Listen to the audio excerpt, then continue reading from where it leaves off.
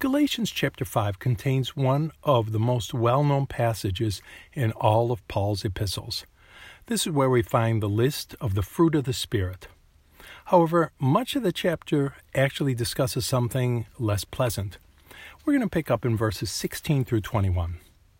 This I say then, walk in the Spirit, and ye shall not fulfill the lust of the flesh. For the flesh lusts against the Spirit, and the Spirit against the flesh.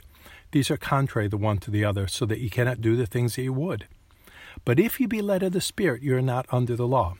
Now the works of the flesh are manifest, which are these: adultery, fornication, uncleanness, lasciviousness, idolatry, witchcraft, hatred, variance, emulations, wrath, strife, seditions, heresies, envyings, murderers, drunkenness, revellings, and such like, of the which I tell you before, as I've told you in time past, that they which do such things shall not inherit the kingdom of God. In this chapter, Paul contrasts the works of the flesh with the fruit of the Spirit. The apostle said that if we walk in the Spirit, we won't fulfill the lust of the flesh. What does the flesh lust after? What does it crave? What does it desire? Paul lists the works of the flesh in verses 19 through 21, and he begins the list with adultery, fornication, uncleanness, and lasciviousness, or unrestrained lust. How serious are these sins?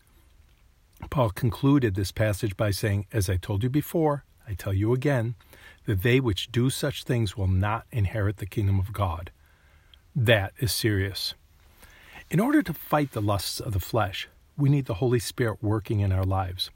Verses 22 through 23 record the fruit of the Spirit.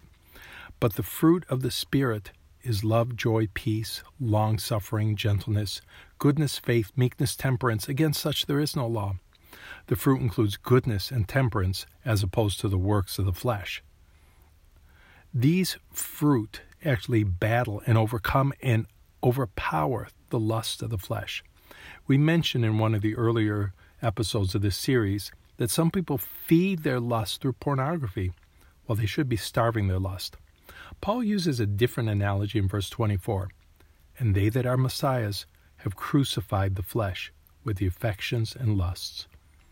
We're commanded to crucify the flesh with its lusts, not feed the flesh, not feed our lust, but crucify.